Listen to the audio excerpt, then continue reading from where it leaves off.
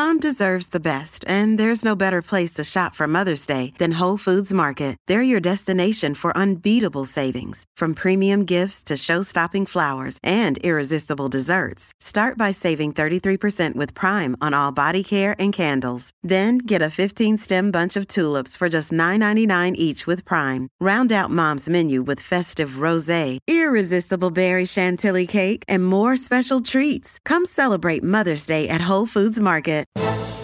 This is Husker Online, your authority on Nebraska athletics. In this weekly show, the Husker Online team will give you the latest insight on Husker football, basketball, baseball, and of course, recruiting.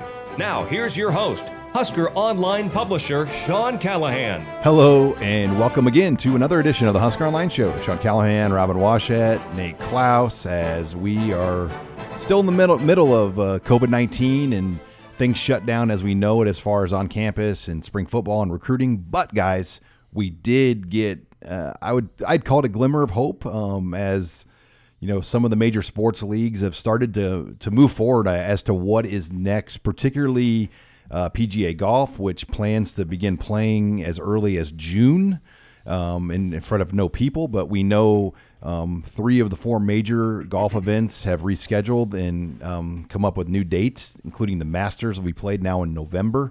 But the British Open remains canceled at this point. But then Major League Baseball is kind of developing or trying to find a plan of how and when to play. And yeah, I think the one out there that makes the most sense is they're going to maybe possibly play all the games in a place like Phoenix, where there's 13 ballparks, plus the Dome where the Diamondbacks play. And you could play multiple games a day inside there as well. So we're at least seeing some chatter, some movement.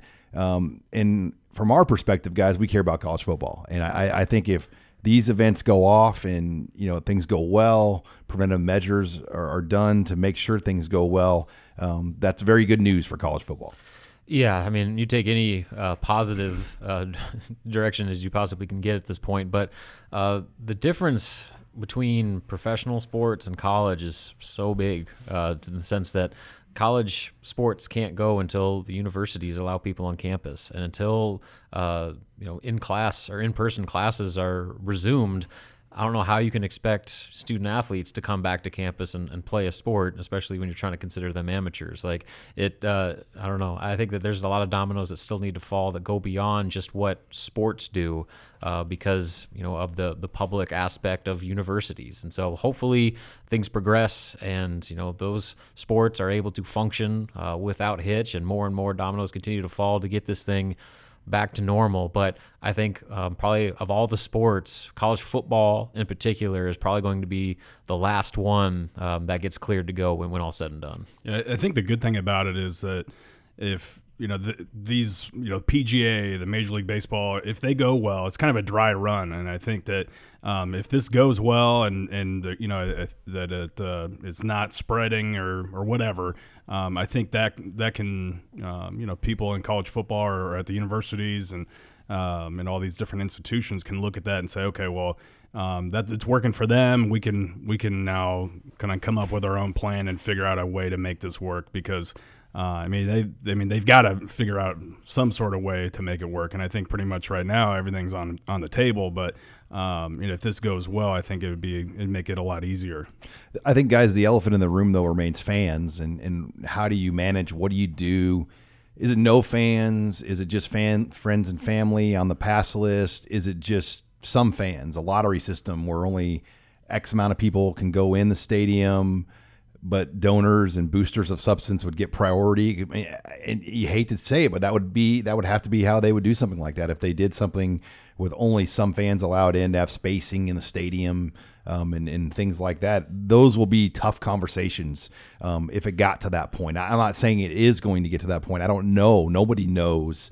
But, you know, Nebraska, I know this week, because they posted screenshots of some of their Zoom meetings they had with the Husker Athletic Fund, and you looked at the faces on there, and the top boosters have already been on these Zoom calls with the Husker Athletic Fund just to getting updates as to what's going on, and, you know, a lot of recognizable big business owner faces on those calls. So I'd be curious to know what they're telling them. I know they addressed the facility.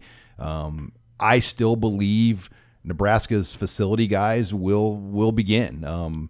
I can tell you construction companies like Hausman who are building the site, they are full speed ahead still on all of their projects. They're working on all their projects right now. Obviously, there are different mandates and spacing and things they have to do on construction sites that are different. But with COVID-19, construction is one thing that hasn't stopped. In fact, in my neighborhood alone, I saw 3 holes get dug yesterday. Those guys are working as hard as anybody, as far as what's going on in the world. So I am not necessarily worried that Nebraska's project will get pushed back, but I'll be more interested in what they do with fans and how that's addressed. I think right now, I would find it hard to believe that they're going to pack 80, 90,000 people into a stadium. I just don't know how that's feasible, and especially with that short of a window. But I do think there are many ways they could figure out how to play the games, broadcast them nationally on television, to where even if there are limited fans or whatever it may be, the games can still be played and people can still watch. But I still think that we're far removed from it being a normal Nebraska football game day, where you have people basically wedged onto some benches, shoulder to shoulder. That just seems like the most counterproductive thing given the current situation. Yeah, and you're mixing young and old and kids and what it seems like not a smart decision. And who knows, maybe things could change drastically between now and then.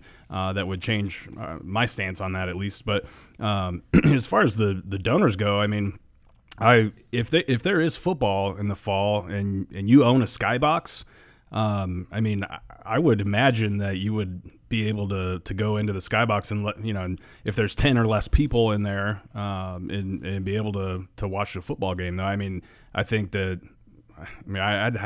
I'd be upset. I know if I was a skybox owner and you could limit that to 10 people or less, and they said, sorry, we're going to play, but you can't come enjoy the skybox that you're paying for. I know that would upset me. And the skybox holder pays between $100,000 and $150,000 a year for the bigger boxes. Now, there's some smaller ones on the east side now that only hold 8 or 12, but the traditional boxes hold 20, and the corner boxes hold over 40. Those are big party deck skyboxes.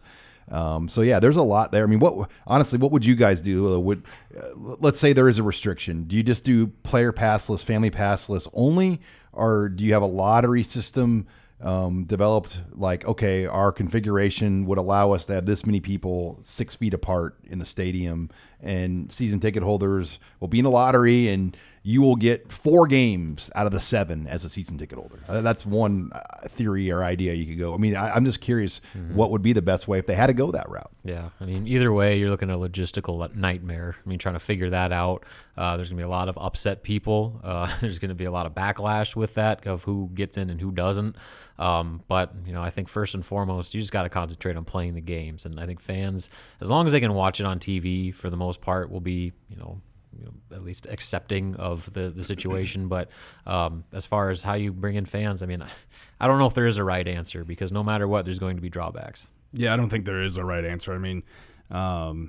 If anything, I would say you wouldn't be able to get too upset if they open it up to friends or family or just family only. So at the state tournament, they did that obviously with basketball, and it was weird, especially in PBA, 16,000 seat arena with a few hundred people in it, but it's still you still had a vibe of a game atmosphere. Because the most intense fans were there. The fans that were there made it, at least, especially that championship game. It felt like a normal high school game. So I think that's one way where you leave it up to the schools to decide who gets in, or the programs decide who gets in, and that way I think probably less people would get mad, because you need a direct connection to be able to come to the game and take that risk. Something to watch too, Nate, will be the season tickets. Typically I believe in May is when Nebraska opens up the seat yourself. I'll have to look at the exact date on that. And the open tickets become available. Do you just stop that right now and say, all right, we're not even going to allow any ticket movement, new ticket holders to come in? Because you may need to hold off those new ticket holders, because you're going to be probably potentially losing some capacity if there's a way that fans are allowed in this year. Yeah, I don't know. My gut tells me that they wouldn't, that they would leave it open but have some sort of, no guarantee. Yeah, no guarantee, or have some sort of clause in there that says, hey, look, given the current situation, this is all subject to change. And so, but yeah, I mean, going back to like the lottery system, I mean, if you've had season tickets in your family for 50 years and you didn't win the lottery, didn't get into, have the chance to go into the game, that would upset me. So I don't see how a lottery system would work. But as far as the season tickets, I bet you they still open them up, but have some sort of clause on there. Yeah, and we'll learn more as we've learned each week throughout this process. And guys, Vegas also gave us some glimmers of hope. They release over/under win totals. We're going to discuss that next here. You're listening to the Husker Online Show. You're listening to HuskerOnline.com, your authority on Nebraska athletics. And we're back here on the Husker Online Show. Sean Callahan, Robert Washett, Nate Klaus. Guys, last segment I said we got some glimmers of hope of college football happening with pro golf and Major League Baseball kind of announcing maybe what their plans are going to be. And leave it to the casinos. They're not open right now anywhere really in the country that I know of. So they're not making money. They're not. You're not losing money to them. But they did announce the over/unders for college football in 2020, and this is according to Caesars Palace or the Caesars Hotel chain. And guys, for the Big Ten Conference, Nebraska set at 6.5 wins. I think we've talked in length about this. The first 7 games, Nebraska's probably going to be favored in 6 of them, maybe all 7 of them. And then the final 5, they might be dogs in all 5 games. It's hard to say. But any disagreements with that? I mean, that's probably about where we all had it, I think. I think all of us said, hey, Nebraska's probably a 6 to 7 win team today. And that's exactly where Caesars has it right now. Yeah, and I think it all goes back to if they're able to do what hopefully they're able to do in the first half of that schedule, then that's where you stockpile your wins. And if you can sprinkle in 1 or 2 more then you're 8 maybe. Over the back half, then then you're well over. But it all starts with week 1. I mean, being able to win that Purdue game at home, you win that, suddenly, I mean, you're rolling into Central Michigan, you're rolling into South Dakota State, you got another home game against Cincinnati, and then your first road game is at Northwestern. I mean, that's doable. I mean, but again, it's kind of like last year, going to that Colorado game. We kind of looked at that as like that real tipping point game where if that goes the way that you hope, it sets everything up going forward. And for Nebraska to get to a bowl game, those first 5 games will ultimately define what the season is. Yeah, and they've got to have major momentum heading into that final stretch run too, because I feel like if they do have momentum there, they would have a chance to maybe sneak 1 or 2 sure. that they were not favored in. But yeah, the 6.5 line I think is perfect. I mean, that's going to get action on both sides. I think that because we've all said 6 to 7, so 6.5. I mean, that's the line that's going to get action on both sides. And bottom line is, it looks like Vegas thinks Nebraska is going to go bowling, which is a huge deal for the program. Yeah, that's the first step. Yeah, you guys looking at the lines. There's 5 teams on the over/unders with win totals in the Big Ten over 9. Nebraska plays 4 of those 5 teams.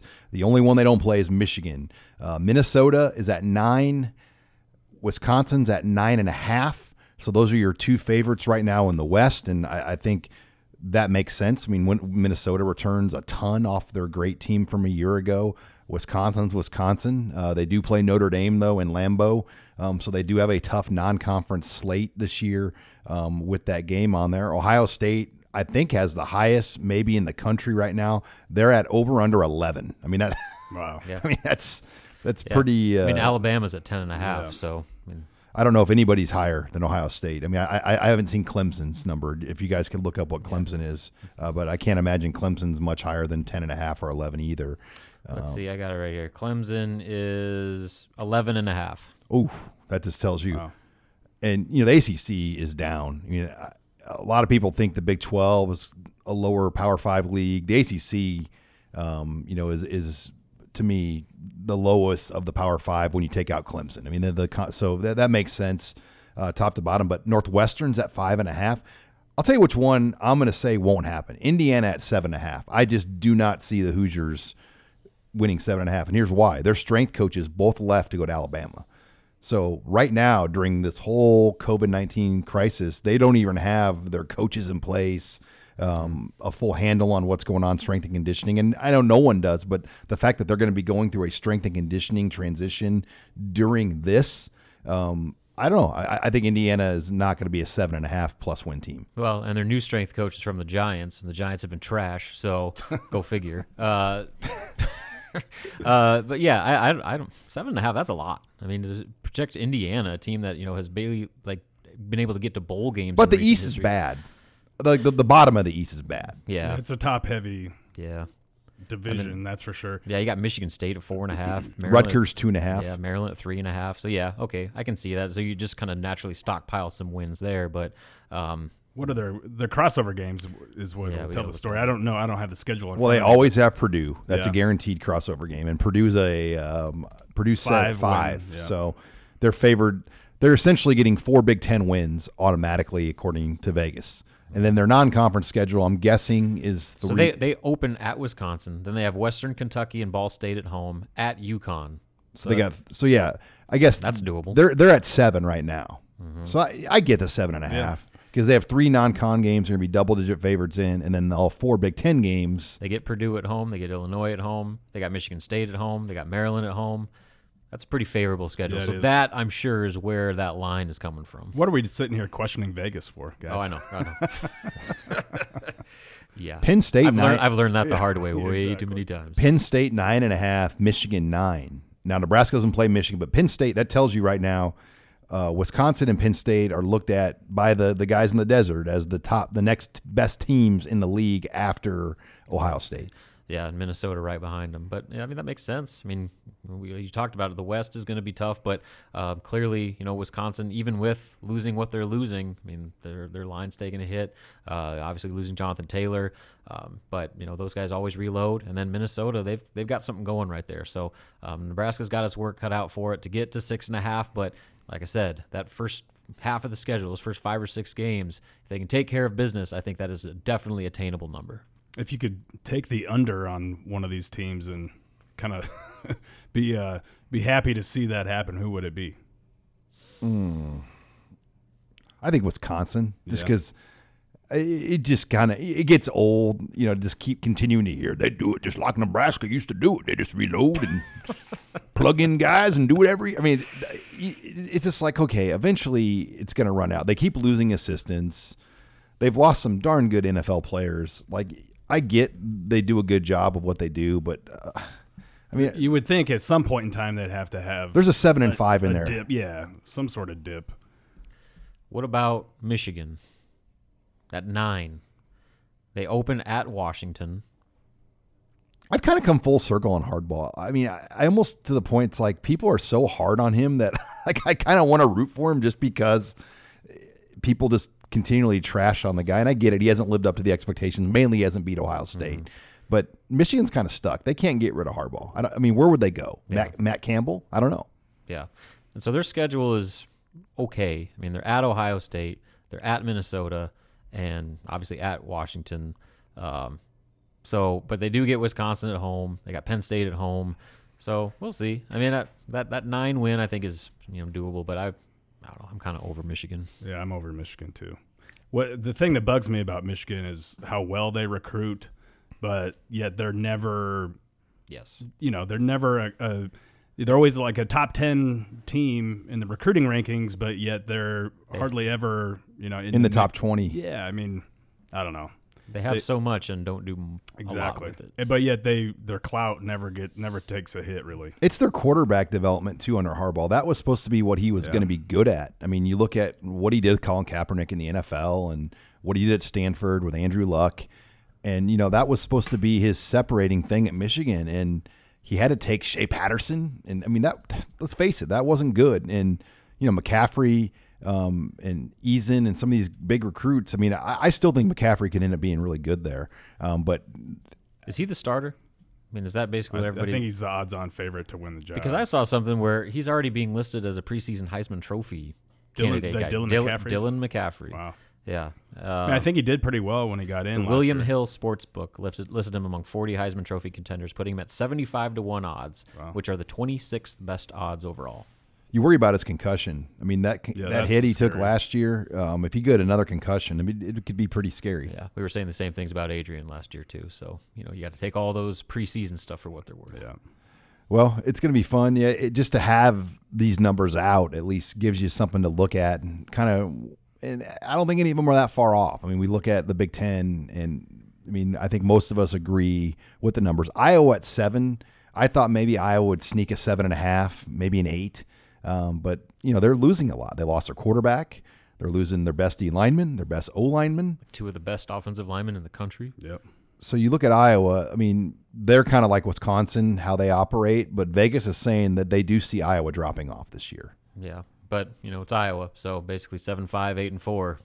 They'll get to go to New Year's Day, Tampa Bowl They'll game. be in the Outback Bowl with the Bloomin' Onion, playing Mississippi. And everything's all right. We'll get to see our friend Tom Kakert's pictures on the beach with his family again in Tampa, and that they get. I mean, they love it. I mean, I would love to go to Tampa right now. Oh, I'd like to go to a bowl game. A bowl. How about that? Anywhere. Detroit. Let's start with El Paso. I want to go to El Paso. I'm really mad the Big Ten dumped that. I wanted a trip to El Paso. I'm glad that it didn't happen when we were younger. We would have went to Juarez. Yeah, that could have probably ended very badly for us. So now that we're old and boring, we're probably a lot safer. Especially after I just watched the last episode of Better Call Saul. Yeah. Just don't watch Narcos before you go. All right. Well, when we come back, we're going to talk Nebraska basketball. They added another player this week, a transfer. Surprise. Robin's going to give us his thoughts on that and more. You're listening here to the Husker Online Show.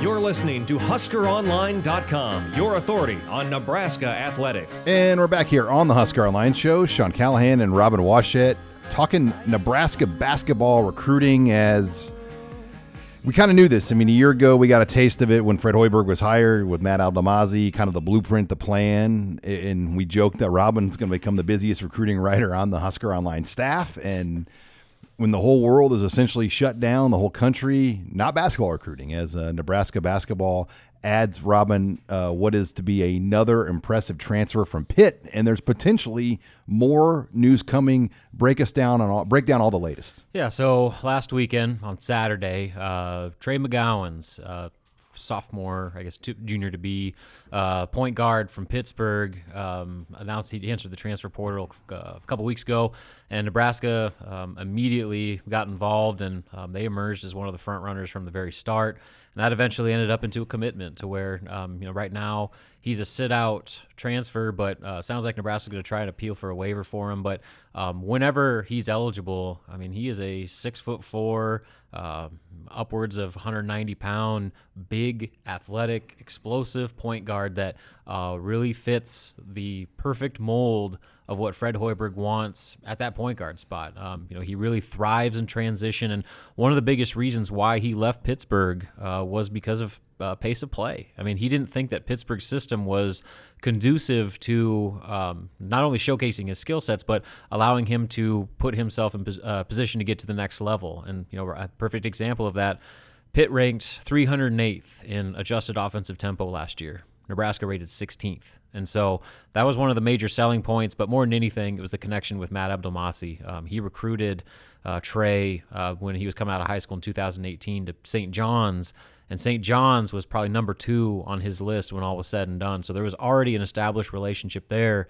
And with kind of the world being what it is and the inability to take visits or make in-person contact, it's about who do you know, who do you trust. That ultimately is defining guys' decisions right now. And so that got Nebraska, like I said, in the door immediately, and it didn't take long for them to seal the deal. Now he's a sit-out, though? As of now, yes. But when I interviewed him, he said that, he had it was no-brainer that they were going to apply for a waiver.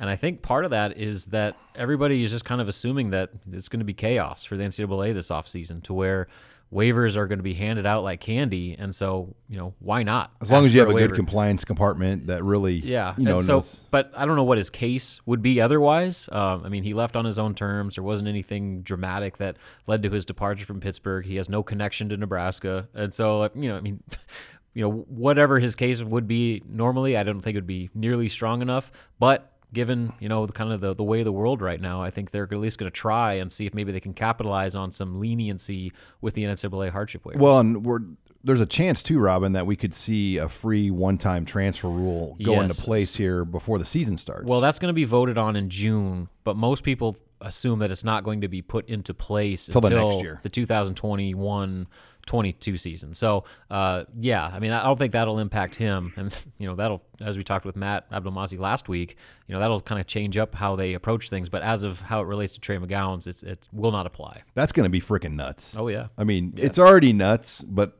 would you say the transfer movement will double with that rule? Here's the deal, though. It might. And we're already talking about a transfer portal that has about 800 names right now. And so, it's already crazy. And now you're eliminating the inconsistency with the NCAA to where you're not trying to say, here's our case. We hope the NCAA will give us a waiver, where you got guys that are moving home to be with a sick parent that get denied a waiver, and you get a guy that's didn't get a starting job that does get a waiver. There's no rhyme or reason for how the NCAA operates. So as Fred Hoiberg says, if you're going to do it, make it a clean sweep across the board where everybody gets one free pass. And after that, then you have to sit out. And you do it either where everybody has to sit out or everybody gets to play right away. Now, Robin, there's more coming now. I mean, they're not done here. What's the next move to watch for Nebraska basketball? So they still have one open scholarship remaining for next season, and I've been very vocal about my thought that will go to Adama Sanogo, the center out of Patrick School out in New Jersey, 4-star, top 50 player. Now, here's the one caveat with him is he's still technically a 2021 recruit. Everyone assumes that he will sooner than later reclass up to 2020, but the holdup there is, again, with this COVID stuff, he would normally need to take the SAT. He can't take the SAT right now. It's not being offered, especially in his part of the country. So will the NCAA be lenient and say, we're not going to keep you from going to college just because of something that's totally without or beyond your control? If that happens, which I assume it will, then he'll reclass to 2020. And right now I put Nebraska right at the top of the board as the favorite to land his services. Now he put out a top 10 a couple weeks ago. He's getting recruited heavily by the likes of Seton Hall and Maryland, and some big time schools out east. But Nebraska again has that relationship. Not only does Nebraska staff know Adama well personally, they know his camp well and his and the people around him well. And so I think that ultimately, when all said and done, will be the difference between those others. You're listening here to the Husker Online Show. Now, Robin, do you think the roster attrition is completely done now at Nebraska, or is there still some more? I know you said there's just one spot left, but could another piece still move to open up potentially another spot? Yeah, definitely could. If you read John Rothstein's little thing where he was doing a thing on Fred Hoiberg's transfer success so far, he said that Nebraska only brings back 2 players from last year's rotation, Thor and Ivan. So that did not include Kevin Cross and Akala Rope. Maybe that was just an oversight, or maybe he knows something that nobody else does. But as of now, as we're recording, neither player is in the transfer portal. Neither player has made a decision on what they're going to do. And I think right now everybody's just kind of in wait-and-see mode. They're trying to figure out what's going to happen just with everything. If Nebraska is able to add another player, maybe things will naturally sort itself out. But as things stand right now, they would be full. But I would not say the door is closed on that by any stretch. It's amazing just how fast things turn with a guy like Cross, Cam Mack. I mean, there were points where these are 2 nice pieces to build with that look like they're promising. And then, obviously, by the end of the year, Cross would play 1 or 2 minutes in a game and foul 3 times, take 5 shots, and it turned quickly on a guy like Cross. Yeah, obviously Cam had his issues, but with Cross, it was just inconsistency. And I think you look ahead, probably the biggest concern with him going forward is that there's just a lot more competition. He's not going to see the minutes he saw last year as a true freshman, and so a lot of guys, that's hard to process. You come in and have that big of a role right away in your very first season and then expect to have a reduced role off the bench as just kind of a rotation guy. That's hard for guys to swallow, and especially in this era of just the transfer mentality. If he were to transfer, he would have multiple opportunities to go play somewhere and play a lot. And that's just kind of the way guys handle these situations as opposed to taking a back seat. And I'm sure Fred and Matt are pretty good at telling guys that and saying, look, if you stay, your best case scenario is a couple minutes a game. Yeah, you have to. I think that's one of the things that when you operate in the transfer portal as much as they do, you have to be honest with guys, and because you won't have success for very long if you're feeding guys one story and then end up doing something else. So that's something they're no strangers to. It's tough. I know they don't like it, especially Fred. I think it's probably the thing he likes least about the college ranks. But in the end, you got to do not only what's best for you, but what's best for the kid. If the kid's not going to have an opportunity to play, you got to try to tell them you need to probably go somewhere else where you can. All right, when we come back, we're going to bring in Husker Online's Grace Harmon, and we'll take your questions here in the mailbag next. You're listening here to the Husker Online Show.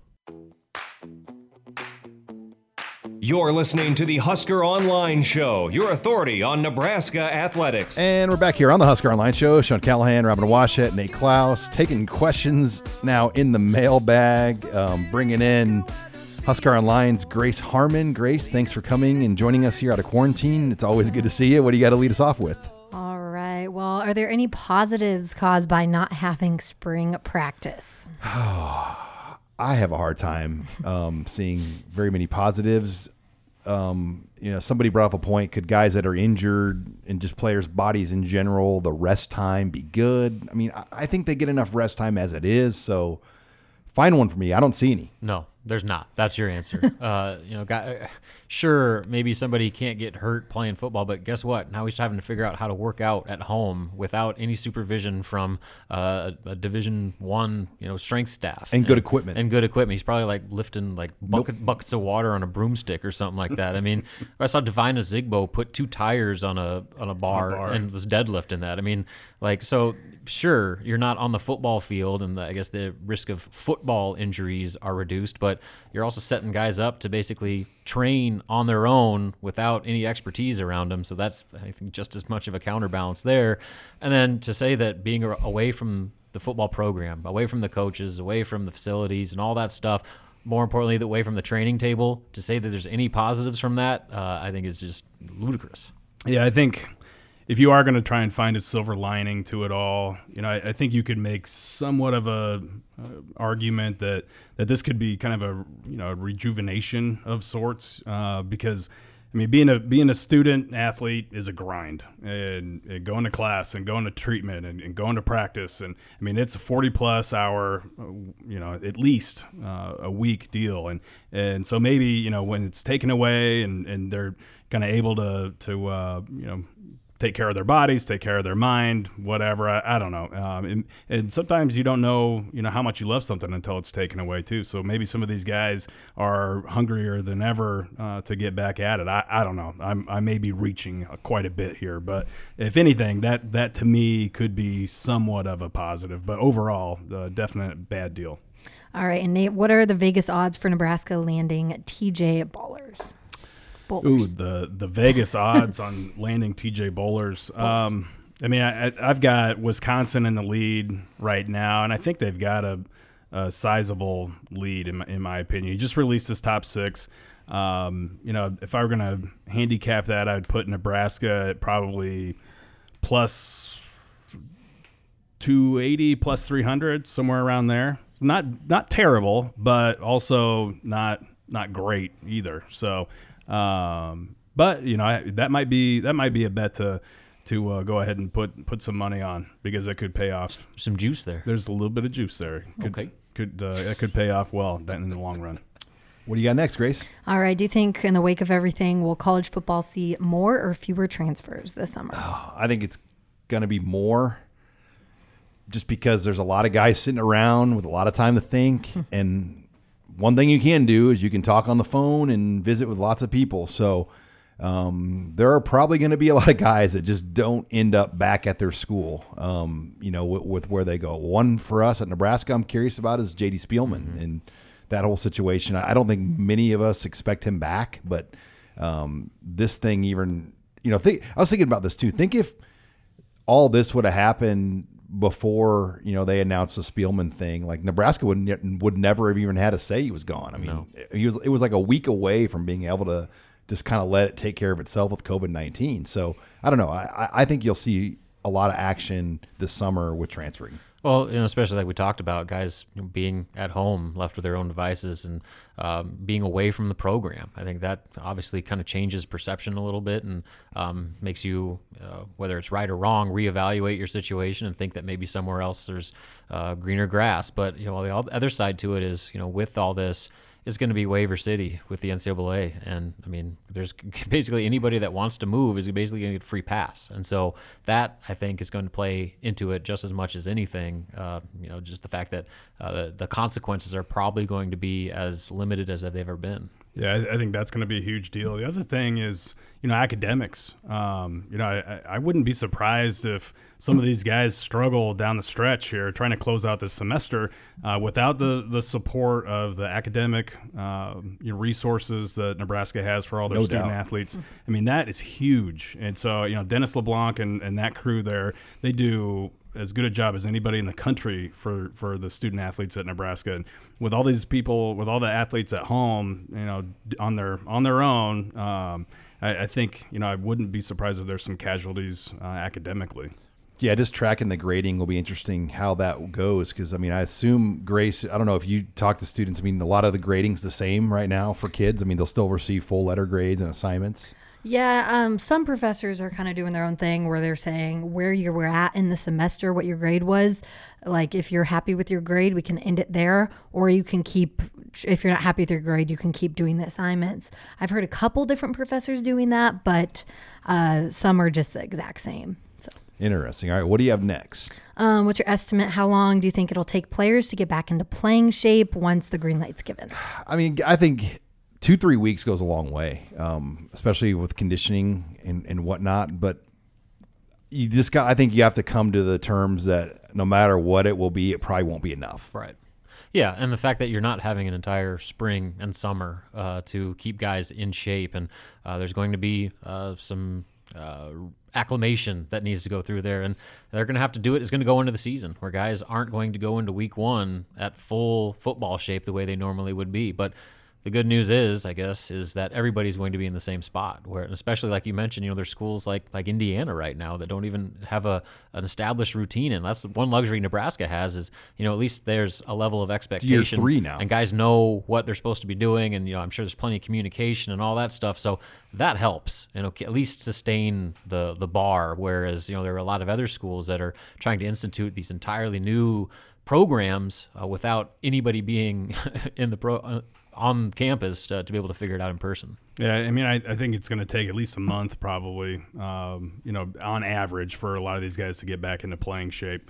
So, we'll see what happens. You could be Alabama and have your entire team outfitted with the Apple Watches and be tracking all of their activity there. I don't know exactly how that's legal, but so they're buying Apple Watch, or like they have watches. The entire team has Apple Watches.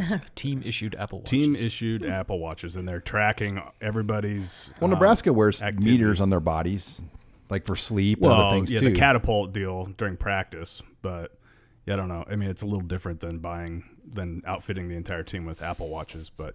I digress. If I've learned anything, though, through this, the NCAA can only regulate so much. A lot of it's institution to institution. And, like Nebraska, they still have the training table open for grab and go. Anybody that has moved back to Lincoln that's paying rent on a place, they're back. A lot of those kids came back to town. And the weight room, to my understanding, is open again for small groups to go in and lift under very, very heavily monitored, environment. So, I think Nebraska is doing what they can within the rules, but yeah, no matter what, it's not going to be enough. What do you got, Grace? All right. Have you heard of any players being forced to quarantine because of the virus? I have not. No. And I'm not sure we would. I doubt it. If there was somebody that needed to quarantine, or I don't know, if someone was gravely ill, we probably would hear about it somehow, just with the nature of social media these days. But I'm sure. I'd be surprised if there wasn't somebody on the team that was forced to quarantine. 150 guys. Yeah. Somebody probably felt a little weird and maybe decided to stay home for a week, but I don't think there's anything like anybody getting hospitalized or anything like that. When we watch the governor and the mayor press conferences, and when they announce the names, they never say who they are. They just say a man in his 40s. And, right. They just leave it at that. So, yeah, from that point, you have to decide if you want to make it public, and I can't imagine too many people want to make that public right now. No way. All right, what do you have for the final question? What's the thing you guys have missed most being in quarantine the past couple weeks? I mean, for me, just going out to eat to restaurants and going to church. I mean, just things that you take for granted your whole life. I mean, think about it. I'm 39 years old and I've never not been able to go to church on a Sunday, or, not been able to go eat in a restaurant with my friends and family. When we get done with the show, we could walk outside and have lunch somewhere if we wanted to. We can't do that right now. And so, I mean, I just think some of those simple things like that, going to a gym, a workout class, my gym is shut down. There's a couple that are still open, but mine has not been open since March, whatever. So yeah, those things all really make it pretty tough. Yeah, all that stuff across the board, and just public gatherings, going to concerts. I'm going to baseball games, especially now the weather's starting to turn a little bit. I mean, that was like one of the best things about spring in this state was being able to finally get outside after a long, dreary weekend or winter, and now here we are with all this time and nowhere to go. Yeah, I don't know. Probably the thing I miss the most is just having a little space and like normalcy to my schedule, because now all of a sudden there's 2 adults working from home. Mi casa, su casa. Yeah, instead of 1, and then 2 kids under 6 that are trying to do school and whatnot. I mean, the schedule is definitely pretty crazy. What do you miss the most, Grace? Having a social life and going to the gym would probably be the 2 things. So let me ask you this. You're 22? 23. 23. Yeah. So your age bracket, what are they like? Your Friday night, Thursday night, Saturday night? We know what they were like before this. I mean, are there things going on still like on Friday night, or does everybody kind of respect the guidelines and shut it down? I think I'd say it's pretty split down the middle. A lot of people are just self-quarantined with like their roommates. So, I mean, even then it's a couple people they can drink with or have, game nights with. I've seen a lot of people doing Zoom, like happy hours. Mm-hmm. And so they get like 10 friends together on like this little Zoom thing and they play games over it. So that's kind of fun. People are being pretty creative and for the most part, they're respecting the guidelines, but there's always some outliers. What are things like in the town of Hupper? Did I say it right? No. Hooper? Hooper. Okay. I almost. Yeah. Hooper. I'm not sure. I haven't been back home since probably beginning of March into February. So. But like things are shut down though across small town Nebraska as well. Yep. Fremont is kind of more of where I'm from, I would say, and it's pretty shut down there too. All right. Well, thank you for coming in, Grace. When we come back, we're going to close the show with some recruiting.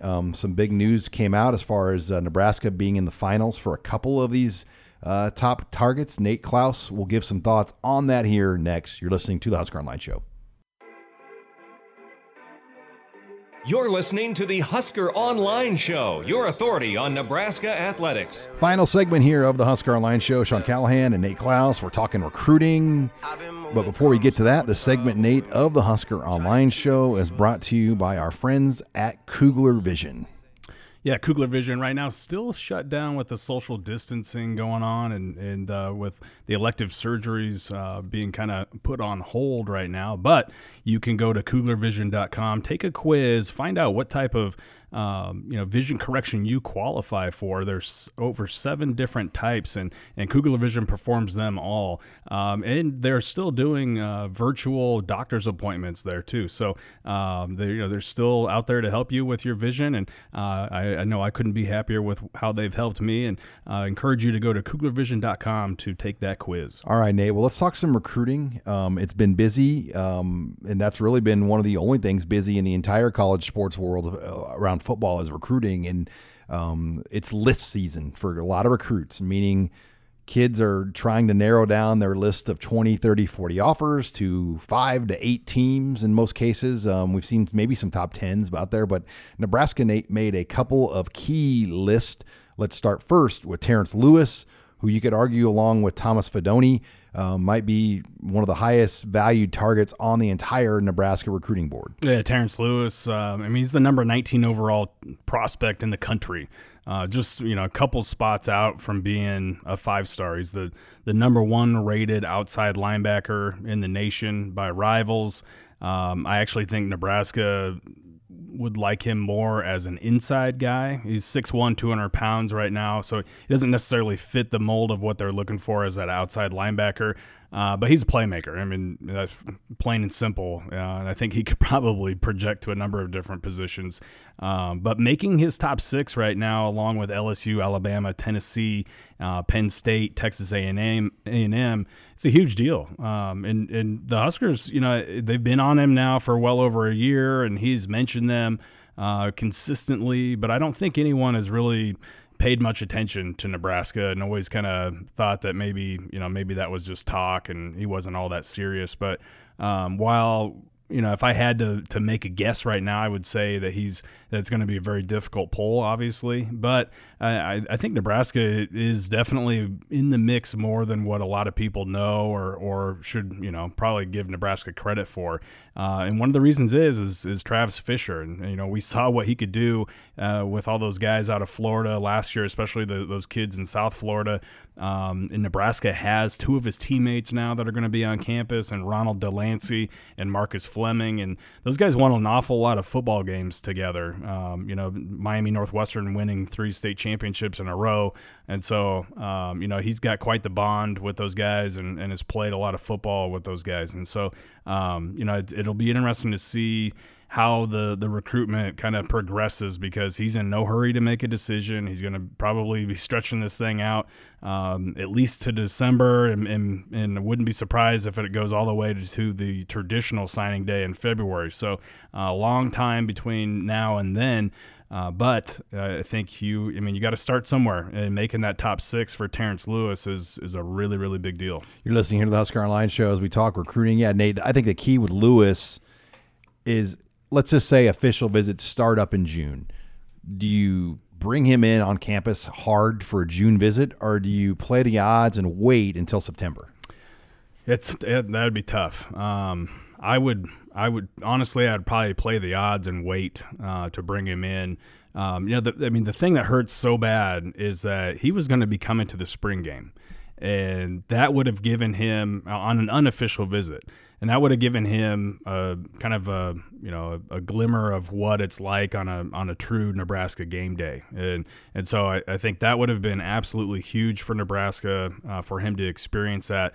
And since he's waiting so long to make a decision, I think you kind of have to roll the dice and say, okay, we're gonna bring you in the fall, and hopefully there's fans in the stands, or hopefully you can experience a game and kind of get a sense for what it would be like to play inside Memorial Stadium.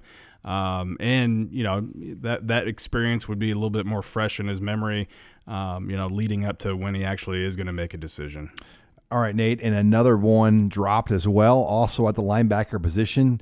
TJ Bowlers, just located outside of Iowa City in Amana there, put Nebraska in his final grouping. I know we talked in our last segment, Wisconsin is probably the team to beat. But, once again, Nebraska in it with Bowlers. The question now is, can they get him back again on campus? Yeah, that's the big deal. It's Wisconsin, Iowa State, Northwestern, Nebraska, Alabama, Cal. He's visited everywhere except for Alabama at least once. He's been to Nebraska as many times as any other school on his top 6, which is a good deal for Nebraska. Eric Chenander has done a terrific job of recruiting him.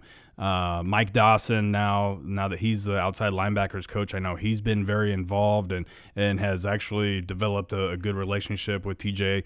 And even Scott Frost has been, very involved here, as he should be for a top 100 recruit in the country. And that's just, in the next state over. So, they're in a good spot, but they are trailing Wisconsin.